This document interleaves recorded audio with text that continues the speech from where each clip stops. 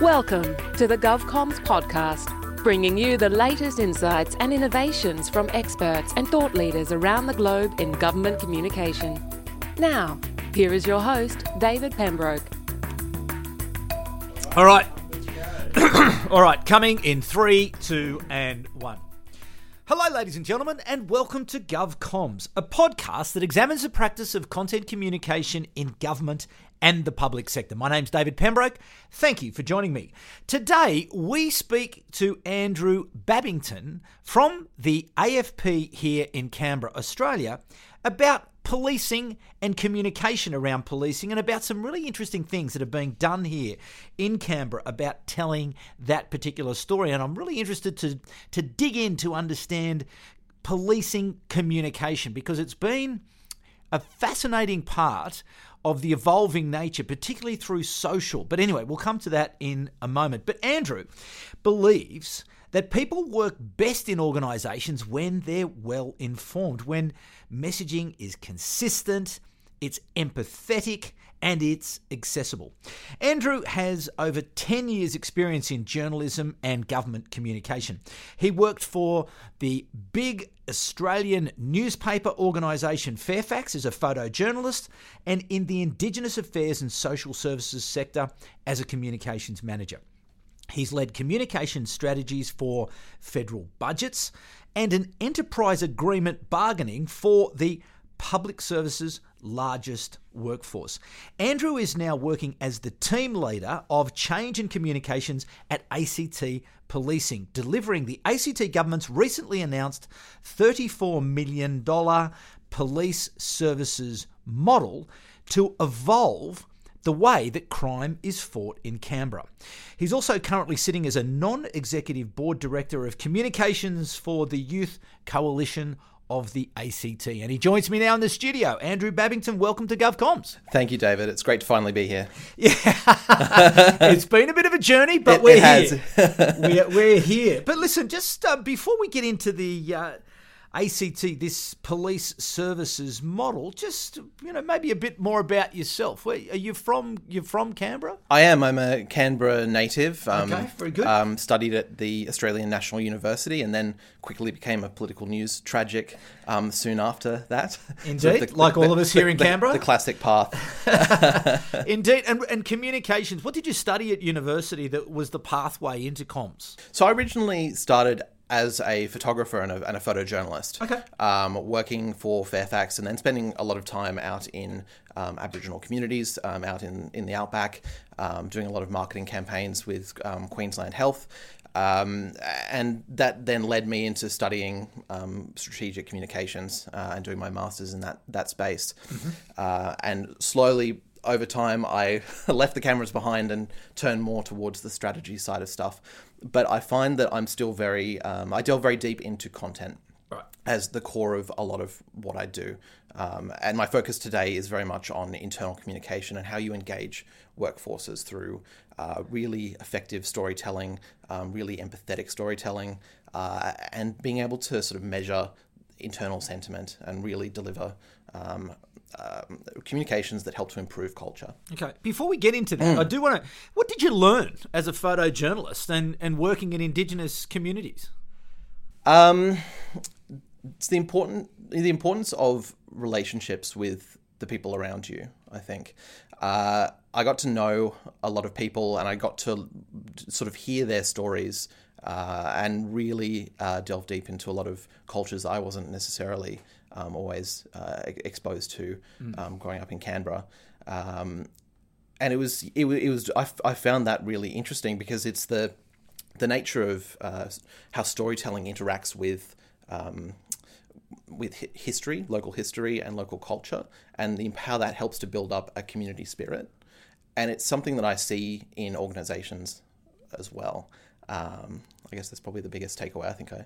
Yeah, it's interesting, isn't it? This, engaging with Indigenous communities and trying to understand as you say, the place of storytelling in culture, but also the pace and the engagement and we're always in such a hurry to get things done and get moving and then really when you're dealing in those environments, it's like, oh, hang on, what are you in such a hurry for, mate? Just let's sit, and talk and engage, and let's find out a little bit more about each other before we sort of get to the the action piece. And I find communication as a whole now is quite snackable. Everyone wants quick bites of information, whether it's sort of a 5-minute news update or a tweet or just a post with some small text. And I don't know if that necessarily always tells a wholesome story.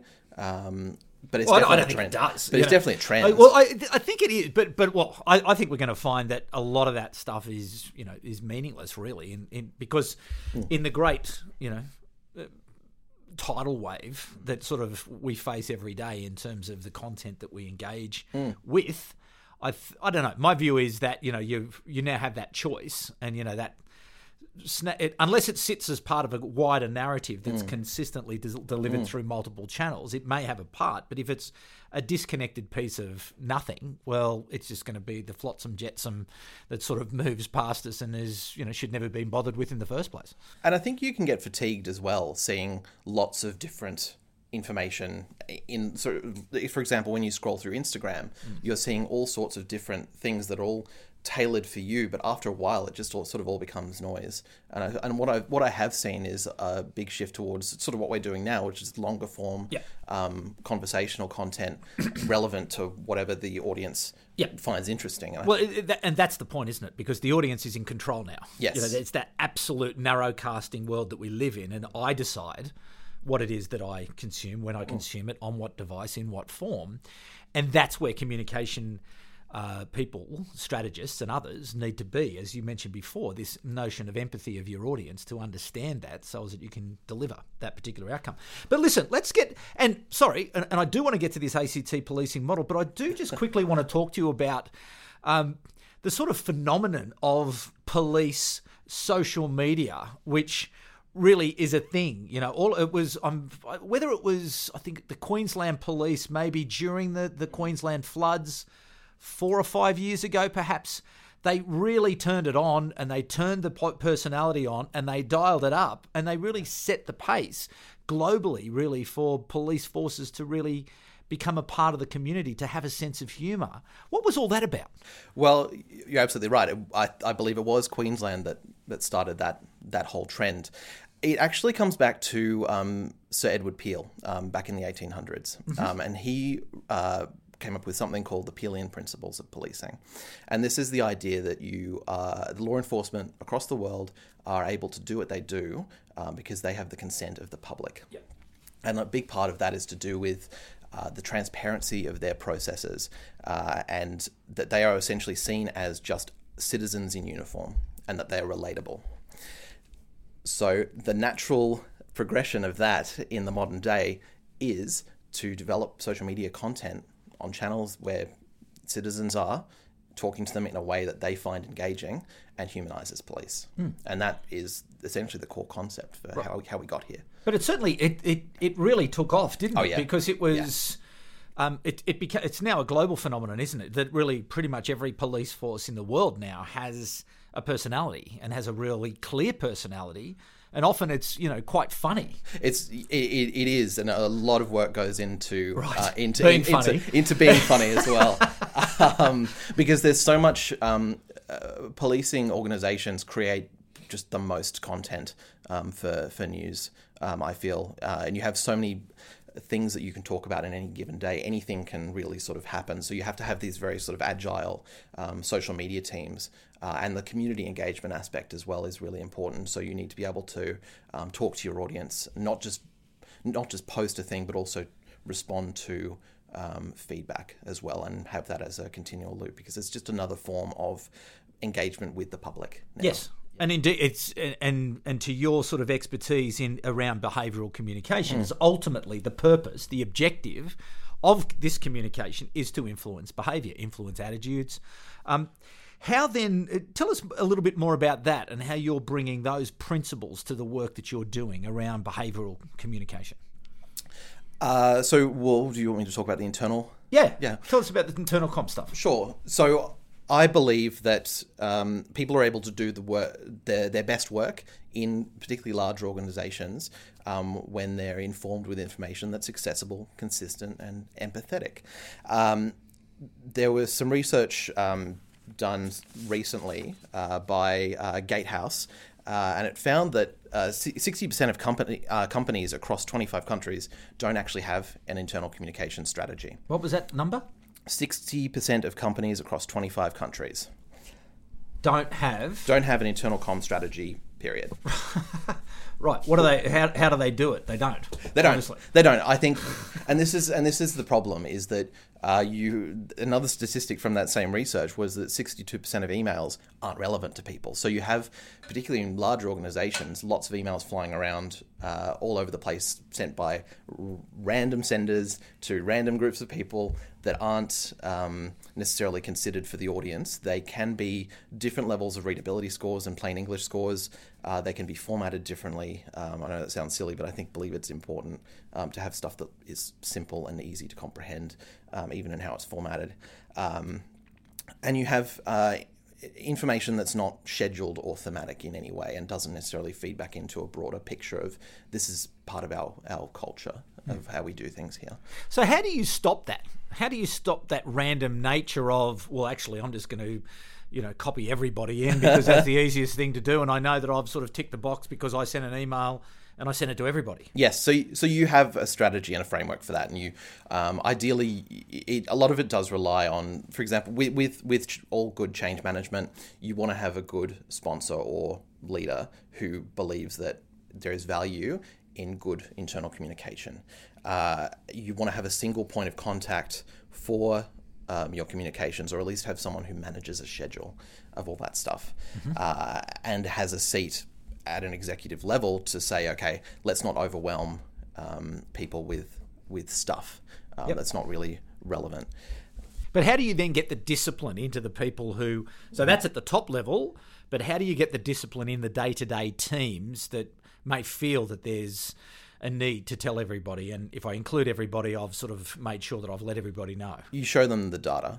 So the biggest thing is, for example, with emails in some organizations, what I've done before is put Google tracking pixels in emails, and you can very quickly see how long people are spending actually looking at all staff emails. Are they deleting them straight away without even opening them? What sort of devices are they being looked at on? Yep. All that sort of stuff helps to build a picture of just how interested your organization actually is in engaging with leadership communication. Yep. Basically. What we found is that less can be more. So as you condense things into more like newsletter type things. So once a month, I do a thing at ACT Policing now called the monthly change update. It's a very quick, strict plain English, 6 dot points in sentences. Police officers can look at it on their phone and it appears beautifully on one screen, or they can scroll and navigate really easily. And it collates a lot of the emails that would have gone out in the 2 weeks either side of the newsletter. Right. So things like that mean that they're actually reading it. Yep. And they're actually reading the message, because there is actually not a complete vacuum, but the one email that does come out actually is seen as being more important. Okay. And you do have data that shows that this has been an effective... It has been effective in a number of organisations. Yeah. So in terms of this police services model, this recently announced $34 million police services model, what's your role as someone who is in charge of change in comms to deliver that model? So ACT Policing was funded last year just under $34 million to change the way that we service the Canberra community. Specifically. And this is based on a few things that are being done overseas and in Australia and in New Zealand around switching to more of a proactive model for policing. So this is, rather than responding to crimes as they happen, looking at what the causes of those crimes are, looking at the risk indicators for people who fall into a life of crime, and are constantly going through the judicial system in and out. And the ACT government has very ambitious targets around reducing recidivism. They want to reduce recidivism in the ACT by 25% by 2025. Wow. And that's what this is. That's a big number. Aiming to do, which is, it's very, very ambitious. So, for example, we're bringing on these... It's good that there's an objective. There is an objective, and we're bringing on these teams. There's just under 69 members coming on to actively target these sort of at-risk areas in our community. Yep. So, for example, if you have a 14-year-old kid who you notice is hanging around a shopping centre on a Tuesday night, on that night every week, where currently what might happen is that the patrol members might get a call from a shopkeeper and say, okay, this kid's here, and then they'll come and they'll take him home. Under this model, they'll actually go to the house and look at what's wrong. Why is this kid hanging around a shopping centre on a Tuesday night? Right. So they'll take him home and then explore a little bit further. Are there other services that need to be engaged with the family, for example? Sure. And filling in that middle gap between criminal investigations and just responding to crime. There's this middle piece that is more like social work, actually. Yep. And we believe it'll be really, really quite effective. It is a hard thing to explain, though. It's a very tricky model, and this is where I come in. So as the change communications lead, I have a lot of things that I do internally and externally to try and explain what on earth this model is. Yep. To the Canberra community, what the benefits will be. Yep. In a way that isn't necessarily just aspirational, but it's here are some tangible things that we are going to do. Okay. And internally, selling it to our own members who we want to see time saved for them as well, so they can respond to other crimes faster, so they're not dealing with repeat issues and repeat calls for service. Okay. So the way that I'm doing that is through storytelling. And that is by actually using the case studies that we get in an ongoing manner to actually tell the good news stories about drug houses that we might have investigated, children that we might have rescued, Saved. all sorts of things, and actually not just proactively dealing with crime, but also proactively telling those stories publicly and to the media, and telling those good news stories. And that's going to be the focus over the next few months, as the team has just started. The first team has just gone into training. Okay. So let's go through this though. So there's two bits to this. So there's the external bit, and we can come to that in a minute. But let's focus on internally addressing a cultural issue, because this is new. So how do you get a culture that is used to doing it one way to all of a sudden do it another way? How have you mapped that, and what are some of the interventions that you've got planned over time that's going to build the enthusiasm for your model? It's no secret that police are extremely busy. They come to work. They might do a 12-hour shift. They're in the car on the road. They don't really look at their emails. It can be very difficult to engage them, basically, with any sort of communications tactics. So telling them about something that's new and that's coming is actually quite a challenge. So you need to really think about your channels and work with sort of your senior executives and also those lower level members to understand, okay, what would you actually listen to? What channels do you actually look at? What's your day in the life like? And it's actually quite similar to a lot of other organizations. Face-to-face communication is the most relevant and most effective means of communication. I mentioned some of the streamlined messaging before. A big part is having, and this comes back to accessible, consistent, empathetic, consistent messages around what the change benefit is. So focusing on, this is actually the hours that we have already saved for you in your day, where you're able to just get on to the next thing. Yeah. And you think about it in terms of personas, really. Uh-huh. If you work in an IT company, for example, and it's very, everyone sits at desks, they all do the same sort of thing, it can be really easy to come up with personas, and that is to analyze your audience and say, okay, as a such and such, I want to do a thing so that I can realize this benefit. Yep.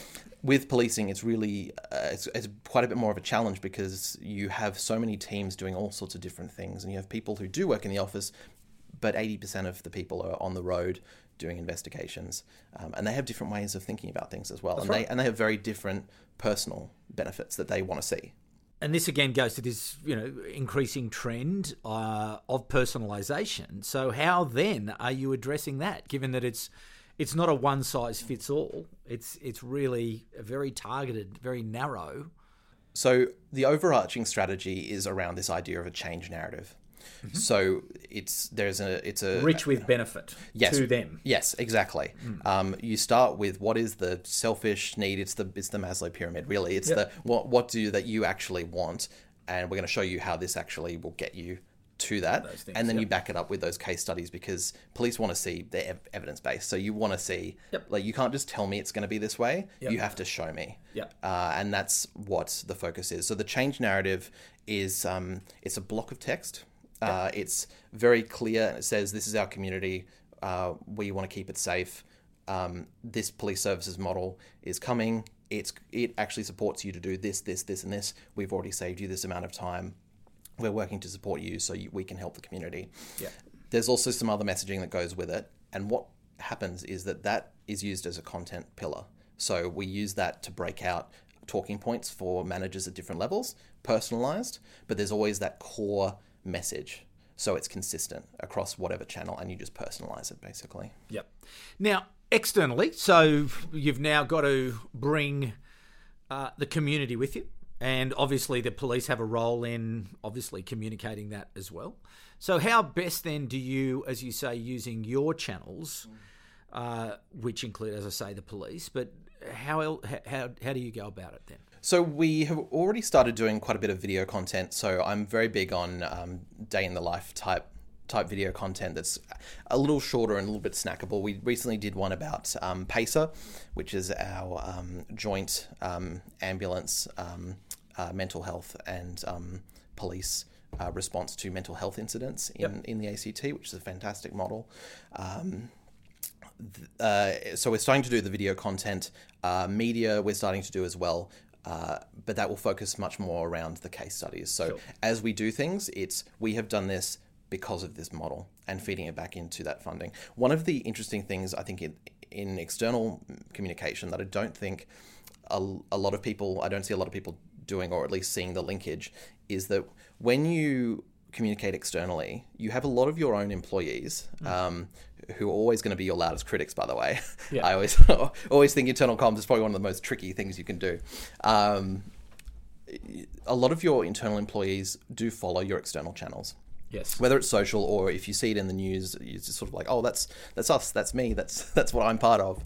And I think there's a validation that you get by seeing messaging externally that you also see internally. And if there's a consistency there, I think it helps validate what you see internally as well. And that's actually part of, I guess, my thinking on this as well, is if we have those case studies internally with the benefits, that's more tailored to the internal audience. But then we have the external benefits, which is focused on how we're keeping our community safe, or we're saving people from falling into the cycle of the judicial system, then I think it's a great benefit. You're more likely to pay attention to it, and it's just great content as well. I'm a big fan and massive fan of third-party channels, and this really, to me, plays into an opportunity of the police can't do this by themselves. There's no chance, you're going to be able to deliver it. But there are a lot of community groups, a lot of partners, potentially partners out there who could join with you, who could carry your content, who could carry your messages, be they the local professional football teams, be they the ambulance services, be they others who have some of these linkages into the community, who probably may be getting to places that you don't. So how then do you start to think about using those partners to deliver this overarching community benefit? Because this will be better for the whole community if you can get that bit right. Correct, you're absolutely right. The police services model as a whole is a systematic approach towards fighting crime and dealing with recidivist issues. That means working with those partners as part of delivering it itself. So we are working with ACT Health, we're working with domestic violence services and those organisations, and feeding through the community sector that we do have this new function that we do, and you will see things done a little differently. And I think that comes back to the content pillar approach of, here's our core message, this is what we're delivering to the community. We think it works, and it is going to work really well. And we develop those relationships with those third parties that we hope to share, that they would share a lot of that content. So, well, that's right. I can see real co-design opportunities there where you're saying, well, listen, here is the problem that we're going to solve in your particular area. So how about we do something together, perhaps, that would, meet that particular need around your pillar, but with that sort of slide on it. And we do a lot of those types of opportunities as well, particularly around the Kenny Koala, which is I know Kenny. For people. I do. I know Kenny very well, and I know the person who does the Kenny, and he's a character. Yes. Yes, well, we do a lot of work with Transport ACT, yes. For example, around tram safety, and having those types of partnerships where if people can see a police officer and an ambulance worker and a clinician together, yes. Not just working together, but also in the media, actually solving issues in our community, that really builds confidence in government. Now, I know we're in the COVID era where we no longer sort of run into each other anymore, and we don't, we spend time apart and there's no events to go to. But I recently was at the Canberra show and I went past the ACT policing extravaganza. It was everywhere. It was very, experiential. It was very engaging, and there was some visual cues, like a car that was smashed to pieces, and it was like, oh my God, yes. How important is that you continue to turn up in the community with something that's a lot more substantial than a tweet? It's about providing opportunities for people to actually ask us questions and engage with us on a face-to-face level and one-to-one as well. People have different concerns and different issues that they want to talk to us about. You don't necessarily always want to call police because I think people don't necessarily want to feel like they're wasting police time. Yep. So having those community outreach opportunities are really important, and we do things like Coffee with a Cop, where we send members out to local shops to have a coffee with a cop. Pretty much, literally. Yeah, it's not false advertising. It's literally that. Actually, I reckon the cops drink more coffee than I've ever. At my local coffee shop, they're there every morning. There are a few specific haunts for all of them. Yeah, they love coffee. The cops. Yes. Yeah, it was long hours. Yeah. So no, indeed, and it's interesting, isn't it? Because I refer to that as your ground game. That's the day-to-day winning the hearts and minds one at a time. You've really got to do that, whether it's, building any sort of support. You can't just rely on, we're just going to advertise or we're going to do over the top. We've really got to make that, and we've got to come together, and I've got to really relate to you. And ultimately the police have got to bring you along and sort of co-opt you almost into the, the mission of the police force. And you want that face time because ultimately we want to humanize the police, because they are human. They're just like you or me. And we want people to trust police because they should. And whether it's, for example, the crashed car, which we do bring out occasionally, is just another sort of like a bit of an out there way to say, okay. Oh, it's great. I think it's very effective. Be careful driving. Yes, like that's right. Don't drink and drive. Yeah. And it's quite a really great example of, I think, really. So listen, before you go, and I do want to let you get back to work because you've got a lot to do. You've got a big job. But what does your team look like now? What sort of skill sets have you got, in the team that you're leading? So in terms of the police services model team, it's very much an MDT. So multidisciplinary team. We have a team of project managers who deal with the individual projects that form part of the police services model, whether it's the evolving intelligence piece or new body-worn cameras and tasers. So they're embedded as part of those teams. Embedded. So we're embedded when we're embedded together. So, okay. And then we have our separate communications function as well, with our classic media, social media, and strategic communications teams. Yeah, right. And content, obviously, a key part of it as well. What does that look like at the moment in terms of your capability? ACT Policing is a very agile organisation. We dealt with the fires at the start of the year, and then we had the hail, and then we had the obviously the current global situation as well, affecting Canberra. So we actually are pretty good at shifting to working in different ways, and we already have technology built up to work on the field. So we're still able to respond to media requests or develop communications because people are already used to being dispersed as police. Yep. Where it's sort of weird when we're all in the office. It sort of makes more sense that we're all sort of out doing things. I totally agree with that. That's the model I like. But in terms of, say, video creation, how many people have got the skills, and is it the skills of a specialist, or are you expecting every one of your team members now to be a bit of what I call the Swiss Army knife? So that they can shoot, they can take a photo, they can do basic editing, and project manage and write and do media relations and really do it all. Everyone can do everything, basically. In your team? Yep. Wow. Good. Yeah. Like when you look at ACT policing, comms as a whole, everyone knows how to do media. Everyone has access to do social stuff when they need to, because you have to sort of surge and shift because you just don't know what's going to happen on any given day. Yep.